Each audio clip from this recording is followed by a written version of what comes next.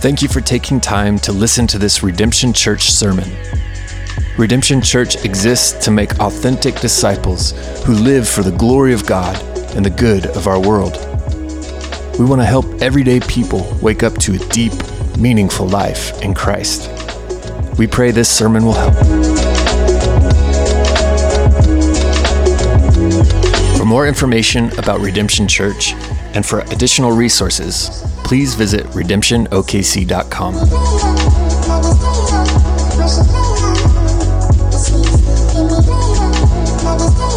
Well, last week we took a bit of a detour in our study in the book of Acts and heard from Caleb Holmes, who's our director of student ministry. He taught on love from 1 Corinthians 13, which was part of what the students looked at on their winter retreat a few weeks ago, and now today we're going to be jumping back into the book of Acts. Speaking of students, I saw recently that Generation Z took over millennials, which is my generation, as the largest generation currently living. And I saw that, and so I started reading some articles about Generation Z, and one that had a catchy headline was from Forbes, and it said, the headline was, Gen Z wants to change the world. And the article was primarily written to employers and trying to help them understand Gen Z, who is the generation that's entering the workforce for the first time. So it was trying to help employers know, what does Gen Z want in a job? And what the article said was that 45% of Gen Z wants to work for a company that makes a positive difference in the world, which was a significantly higher percentage than for millennials, the previous generation. The article said, paycheck is important, but purpose is key. Gen Zers are seeking purpose in their work at a much higher rate than previous generations, for whom pay was almost always the most important consideration. Yes, the workforce's youngest generation wants financial security, but they are not willing to sacrifice their vision of a better world to pay the bills. Simply put, Gen Z doesn't want to work for a company where pursuit of the almighty dollar is the only outcome. They want more. And the truth is that last statement, they want more, isn't just true about Gen Z. That's true for all of us. We all want more out of life than a paycheck. We want more than just to go from one thing to the next in life without any meaning or purpose behind it all. Gen Z probably feels this pull toward meaning and purpose more than previous generations because our world continues to lose all sense of meaning and purpose, but that need for meaning and purpose is not unique to Generation Z. A popular mental health website lists meaning and purpose as one of the 10 most important ingredients to living a happy life. They said that human beings need to participate in activities that are pleasurable in order to have a happy life, but we also need activities that are meaningful in order to lead a happy life. And I think one of the reasons why Gen Z says they want purpose more than any other previous generation is because hopefully we're starting to see that the path to happiness that my generation has embraced, which is eat the best food, travel to the prettiest places, and sleep with whoever you want, whenever you want, doesn't actually lead to happiness. That lifestyle is high on pleasure, but it's low on meaning. Mark Sayers, who's a pastor from Australia, writes that in the absence of a story or foundation that gives hope or meaning, life has become a never-ending quest for pleasure and experience. And that life is fun at times, but it's not a happy or fulfilled life. Human beings need purpose and meaning. This is one reason I think why we like stories like Harry Potter, Lord of the Rings, the Chronicles of Narnia so much, because at their core, all of these stories are tales of ordinary people engaged in a cosmic battle for good against the evil in their world. You've got Harry and his friends fighting against Voldemort and the dark arts. You've got Frodo and his friends going on a journey to destroy the ring so that those who would want to use it for evil cannot. You have Peter, Susan, Edmund, Lucy, and a bunch of other kids entering Narnia to save it from the White Witch. Those characters in the stories have lives that are far from meaningless. They're very purposeful in their worlds. And we love those stories because we love that battle between good and evil. We love to see the ordinary, everyday individuals winning back their fictional worlds from evil and bringing things back into peace and wholeness. We love that their lives have incredible meaning.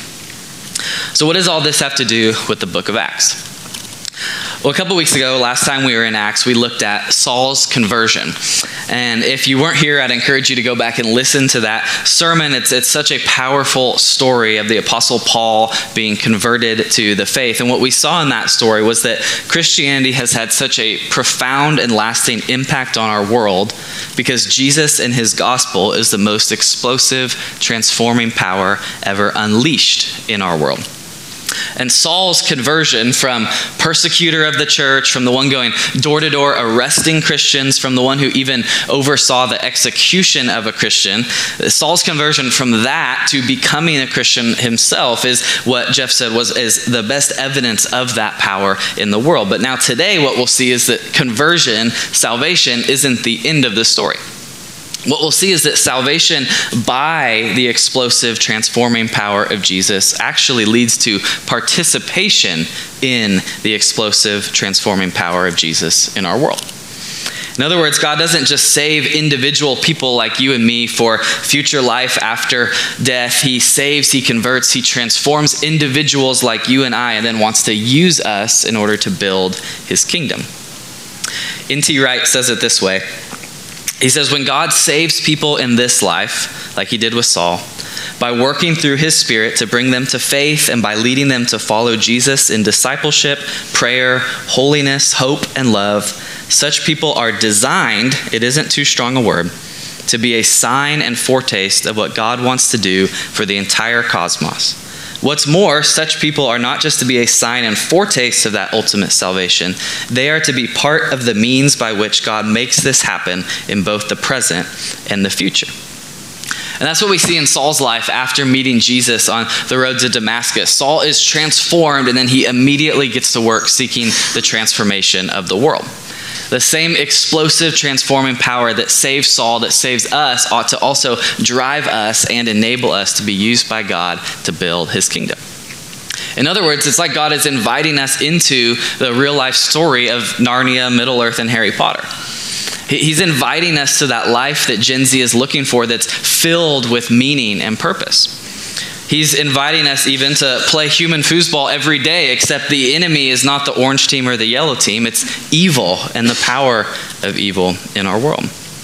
He's inviting us right now to live according to his kingdom and not the kingdom of this world, which is passing away, and to be both a signpost of what the world would be like when Jesus returns, and also to be part of building that kingdom in part right here and right now. In other words, we want more out of life because we were made for more in life. So personal salvation ought to lead to powerful participation with God in building his kingdom. And when a group of people does that together, we call it a church. And so what does it look like to do this? What does it look like to participate with the power of God in our world? What are some signs that a church is on the right track, living in the explosive, transforming power of Jesus? And that's what I think we'll see a couple marks of that in the rest of Acts 9 this morning. This isn't an exhaustive list of what makes a good church or a powerful church, but I think there's at least 5 things here, 5 marks of a powerful church, a church that's operating in and by the explosive, transforming power of Jesus in our world. And so that's what we'll do. We'll start in Acts 9. I'll start back up in the middle of verse 17 and read through 31. Then we'll stop and make a couple observations and then finish out the rest of the chapter. So Acts 9. Starting in verse 17, just after Saul meets Jesus on the road to Damascus, Ananias says to Saul, "Brother Saul, the Lord Jesus, who appeared to you on the road by which you came, has sent me so that you may regain your sight and be filled with the Holy Spirit." And immediately something like scales fell from his eyes, and he regained his sight. Then he rose and was baptized, and taking food, he was strengthened. For some days he was with the disciples at Damascus, and immediately he proclaimed Jesus in the synagogues, saying, "He is the Son of God." And all who heard him were amazed and said, "Is not this the man who made havoc in Jerusalem of those who called upon this name? And has he not come here for this purpose, to bring them bound before the chief priests?" But Saul increased all the more in strength and confounded the Jews who lived in Damascus by proving that Jesus was the Christ. When many days had passed, the Jews plotted to kill him, but their plot became known to Saul. They were watching the gates day and night in order to kill him, but his disciples took him by night and let him down through an opening in the wall, lowering him in a basket. And when he had come to Jerusalem, he attempted to join the disciples, and they were all afraid of him, for they did not believe that he was a disciple. But Barnabas took him and brought him to the apostles and declared to them how on the road he had seen the Lord, who spoke to him, and how at Damascus he had preached boldly in the name of Jesus. So he went in and out among them at Jerusalem, preaching boldly in the name of the Lord, and he spoke and disputed against the Hellenists, but they were seeking to kill him. And when the brothers learned this, they brought him down to Caesarea and sent him off to Tarsus. And then we get this summary statement. It says, So the church throughout all Judea and Galilee and Samaria had peace and was being built up, and walking in the fear of the Lord and in the comfort of the Holy Spirit, it multiplied. So Saul has this incredible conversion experience. He's seen the risen Lord Jesus face to face. He's blinded for 3 days. Everything about his life is upended, rearranged, transformed. And then what does he do next?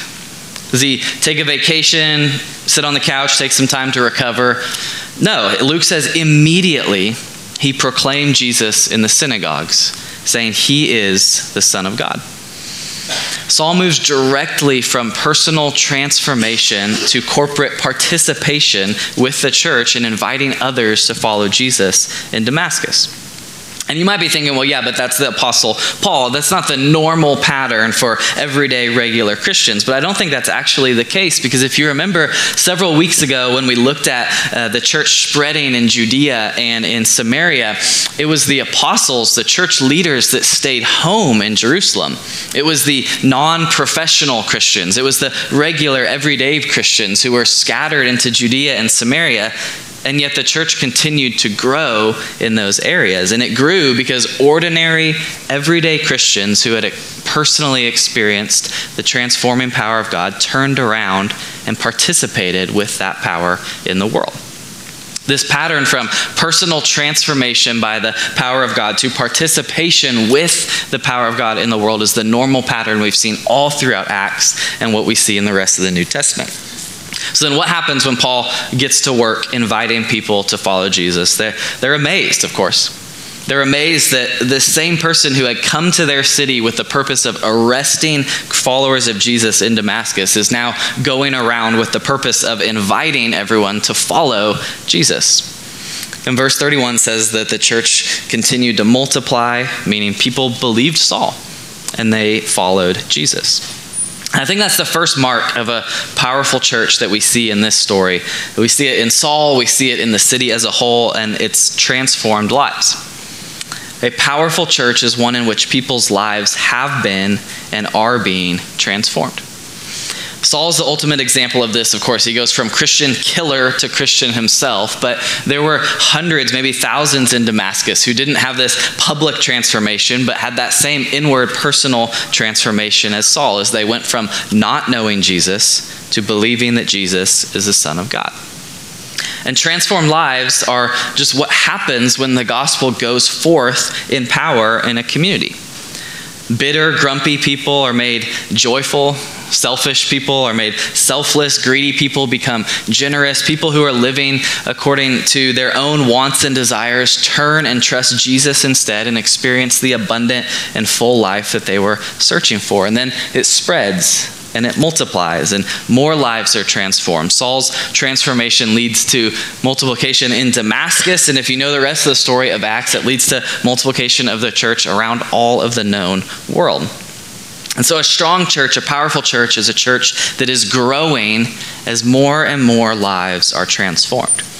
As more and more people who are currently living under the rule of the kingdom of darkness in this present age have their lives rearranged and begin living under the rule of the kingdom of God. And you and I, as followers of Jesus, are one of the primary means that God uses to bring about this transformation in people's lives. If we've been personally transformed by Jesus, our transformation shouldn't stay personal. It should multiply and follow this pattern of Acts as the gospel continues to spread and spread and spread. As we've studied the book of Acts, we've seen both wonderful proclamation of the gospel and also powerful demonstration from the church that Jesus is alive, and that because he's alive, he's conquered sin, he's conquered death, and ushered in something new in the world. Something has changed. And we look around our world and we see brokenness everywhere, and sometimes it's hard to see that something actually has changed. It's hard to see that Jesus actually has brought something new. But the example that we see in the book of Acts is they also look around. They also see the brokenness in their world. But because they knew that Jesus was Lord, that he was raised from the dead, that this new kingdom was coming, their response was to get to work, pushing back against brokenness and inviting others to live according to the kingdom that Jesus would bring in full when he returns. And so if you're a follower of Jesus, you have the privilege of announcing that good news to friends, to family, to neighbors, that there's a new kingdom and a new king coming even in the midst of a broken world. If you're here this morning and you haven't experienced the explosive, transforming power of Jesus in your life personally, we want to invite you into that new kingdom this morning. We want to invite you to turn from the materialism and relativism and consumerism of our present age and to trust Jesus as the way and the truth and the life, and to know the peace and the hope and the love and the joy that only comes from personally knowing and willingly living under the reign of the world's true King. And if you have questions about what it means to follow Jesus, we're so glad you're here this morning. We would love to talk with you after the service. So the first mark of a powerful church that we see in Acts 9 is transformed lives. Another mark of a powerful church that we see here is unity.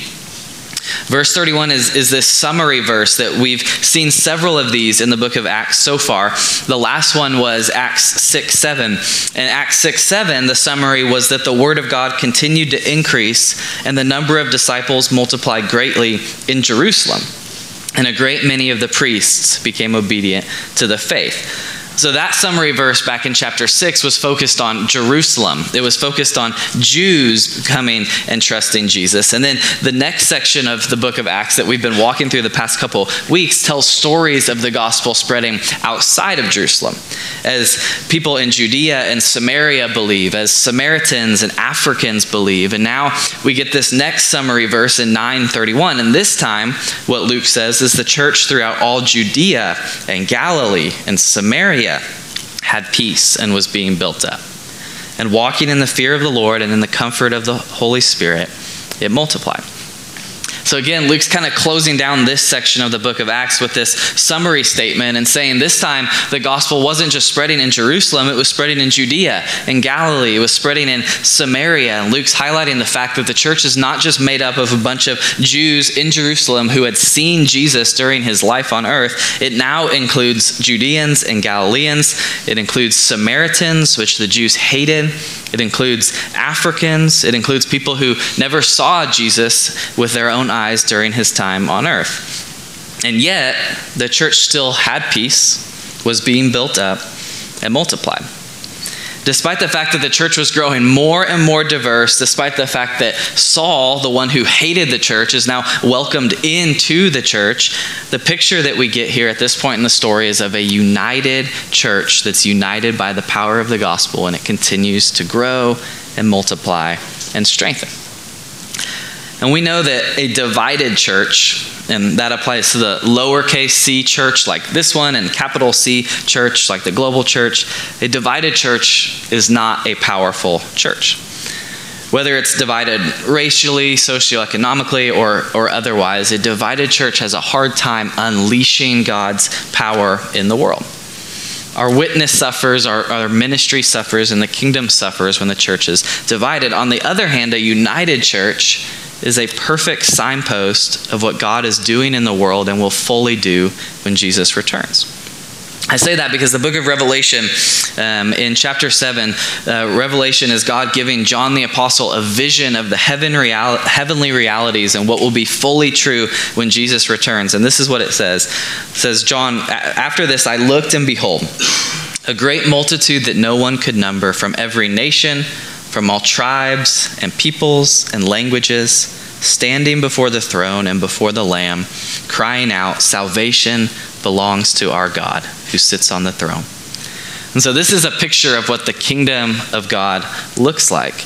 And what it means is that when people of different genders, races, backgrounds, economic statuses, political ideologies, when we gather in unity to worship God together, it's the ultimate picture of the inbreaking of the kingdom of God into our broken world. A diverse but united church is a powerful church, and it's a powerful witness in the world. This is the type of church that would make unchurched people turn their heads and think, what's going on over there? Francis Schaeffer wrote this in the 20th century, but I think it's true for the 21st century as well. He said, I'm convinced that in the 20th century, people all over the world will not listen if we have the right doctrine, but are not exhibiting community. Schaeffer also called love the final apologetic, meaning as Christians, we can try and convince non-Christians as much as we want to follow Jesus. We can invite them into fullness in Christ and to have their lives transformed by the gospel. But if they don't look at us and see us loving one another in a radical way, they just won't listen to our message. And we don't really give them much reason to either. As those who have been welcomed and forgiven by God, and who are welcomed and forgiven by God every day, though we turn from Him, our response ought to be to turn and to welcome and forgive others as well, even those who look differently and think differently than we do. A powerful church is one where there's unity among people who have reason to exhibit disunity. Well, let's pick it back up after this summary verse and verse 32. At this point, the story actually shifts back to Peter. And it doesn't really seem like it, but we've actually had 3 years go by. When Luke just says that many days had passed in verse 23. But when Paul is telling this story in Galatians 1, he says he actually spent 3 years in Damascus and in Syria, in that area, spreading the gospel. And so we don't know exactly what he's doing there, other than he's telling people about Jesus and they're coming to Christ. And then now Luke's going to shift back and say, well, let me tell you what Peter has been up to during that time. And the story's going to continue to advance forward. So picking it back up in Acts 9:32. Luke says, now as Peter went here and there among them all, he came down also to the saints who lived at Lydda. There he found a man named Aeneas, bedridden for 8 years, who was paralyzed. And Peter said to him, Aeneas, Jesus Christ heals you. Rise and make your bed. And immediately he rose. And all the residents of Lydda and Sharon saw him, and they turned to the Lord. Now there was in Joppa a disciple named Tabitha, which translated means Dorcas. She was full of good works and acts of charity. In those days she became ill and died, and when they had washed her, they laid her in an upper room. Since Lydda was near Joppa, the disciples, hearing that Peter was there, sent 2 men to him, urging him, please come to us without delay. So Peter rose and went with them, and when he arrived, they took him to the upper room. All the widows stood beside him, weeping and showing tunics and other garments that Dorcas made while she was with them.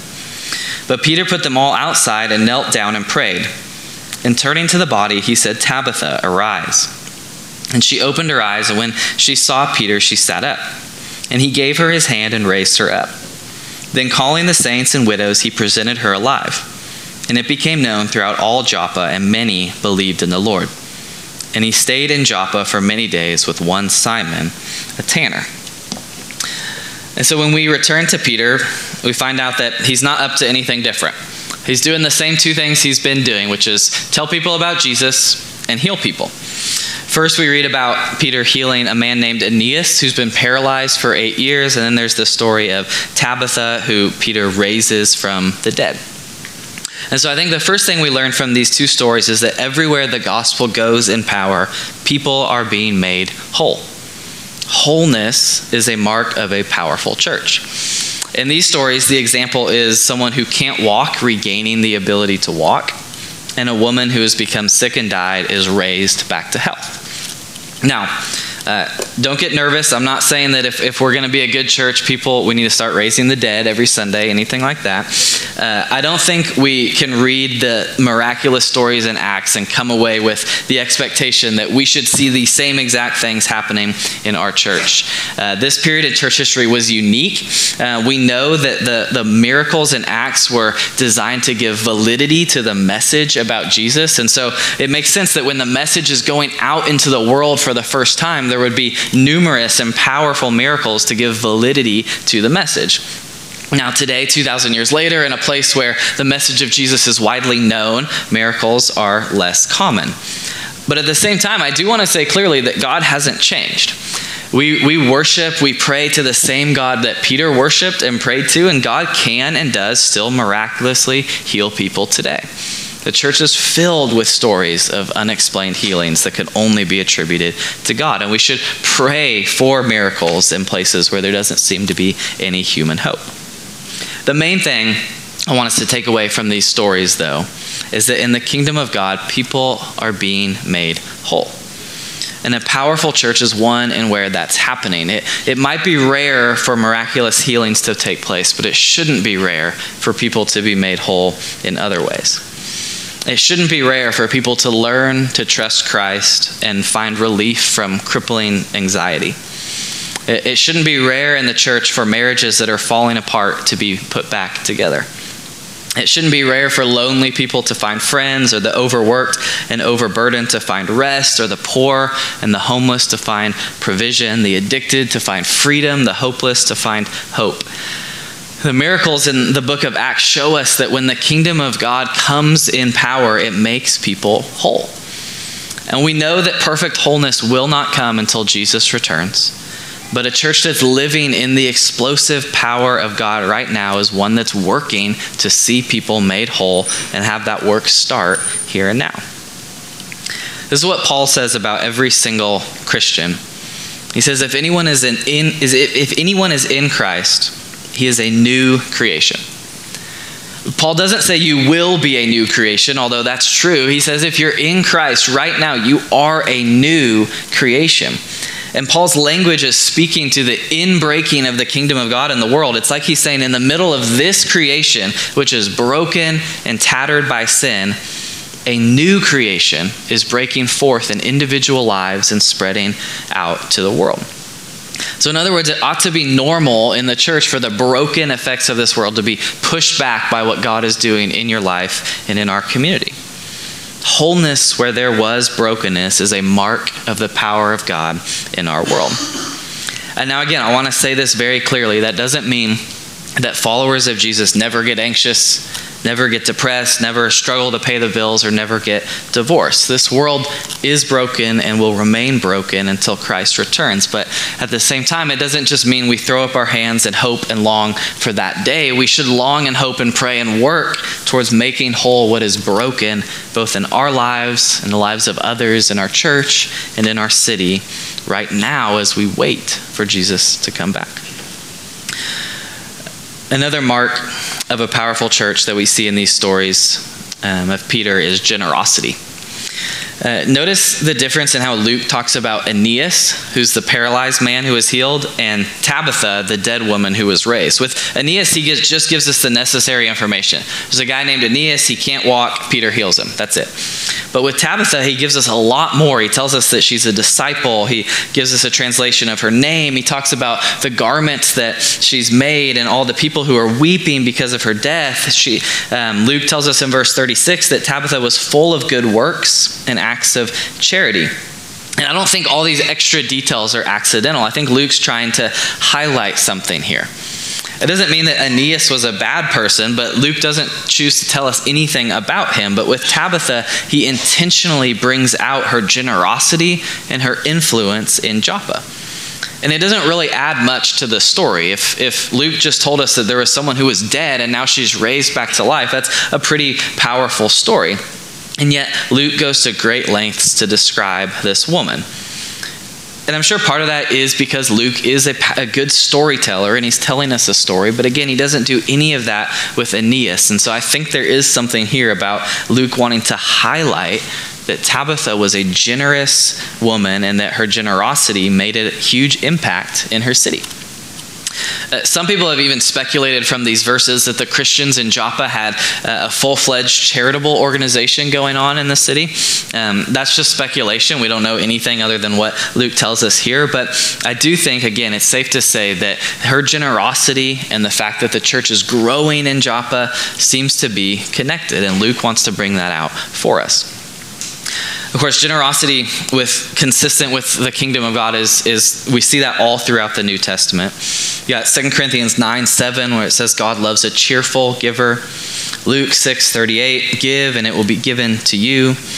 Acts 20:35, it is more blessed to give than receive. I think I heard that a bunch at Christmas time as a kid. 1 Timothy 6:18, charge people to do good, to be rich in good works, to be generous and ready to share. And so one aspect of the explosive, transforming power of God in the world is that it takes people who are concerned with our own money, own possessions, own wealth, own self, which is every single one of us, and transforms us into those who live generously and give away our money, our possessions, our wealth, and ourselves for the sake of others. The fact that people in our world lack basic necessities like food, water, clothing, housing is a major sign that the kingdom of God has not yet come in fullness in our world. But the church has an opportunity to be like Tabitha, to be generous and to unleash some of the power of the kingdom in this area and to provide for those who are in need. We do this by caring for family and friends who are in need. We do this by partnering with organizations in our city like Restore OKC or the Hope Center. We do this by giving financially to the church and to organizations like that. A powerful church is a generous church.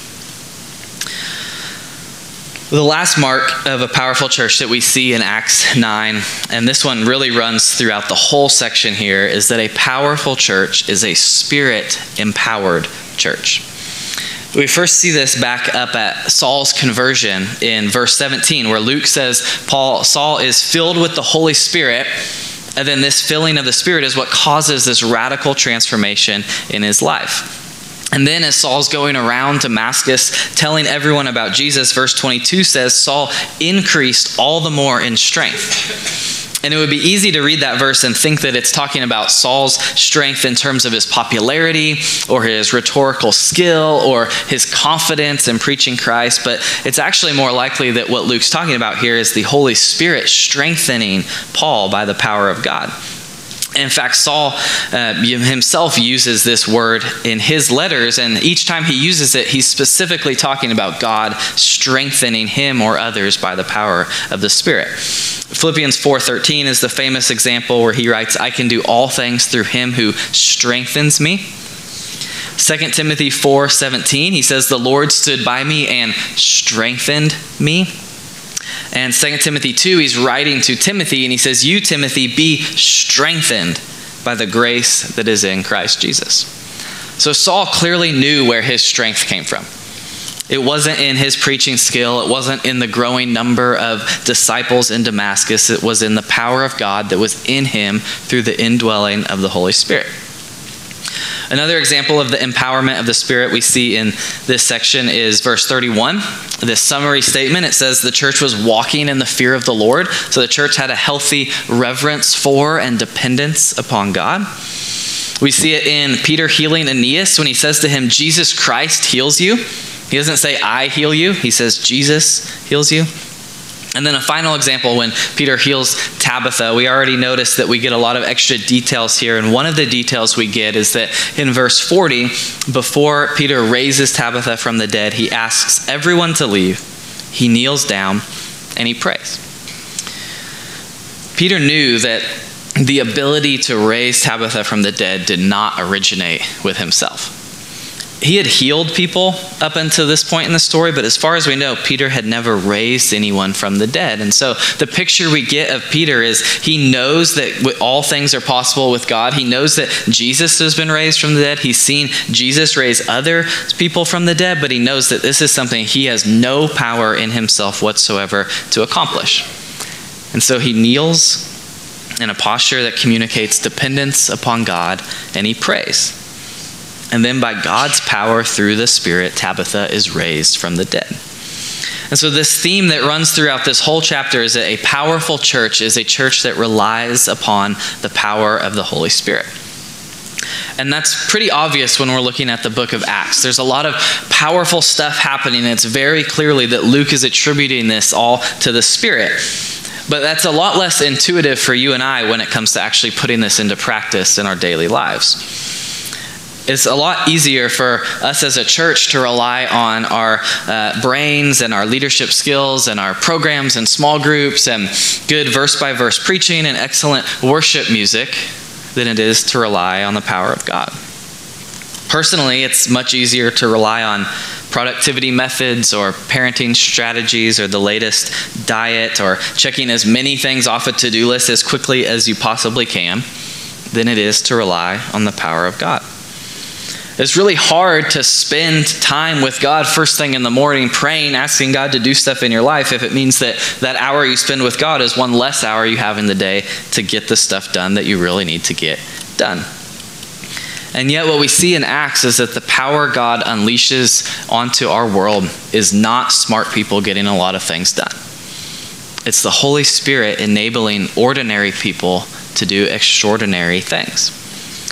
You can have a good life in your own strength, and we can build a good church in our own strength. But when we rely upon the power of the Spirit, like Paul, like Peter, like the church in Acts, we can live individual lives and lives as a church together corporately that make an impact for the kingdom of God that goes far beyond anything we could imagine. It makes me think of Ephesians 3:20 and 21, which says, "Now to him who is able to do far more abundantly than all we ask or think, according to the power at work within us, to him be glory in the church and in Christ Jesus forever and ever." So how do we do that? How do we rely on the power of how we do that, how we rely on the power of Spirit is a whole other sermon that we can't get to today. It's going to look different from person to person. But what we can say is that to live in the Spirit's power has to start with humble acknowledgement that we can't live our lives, we can't bring the kingdom of God in ourselves or in others or in the world. Only God can. And so we have to ask him to. We have to live each moment aware of God's presence and power in our lives, and this happens, like we see with Peter, by spending time in prayer. In other words, we need both scheduled and focused time of prayer where we can pray boldly and specifically for God to bring his kingdom where it's absent. And we also need to learn how to pray without ceasing, like Paul said, and to live moment by moment aware of the fact that the Lord is with us.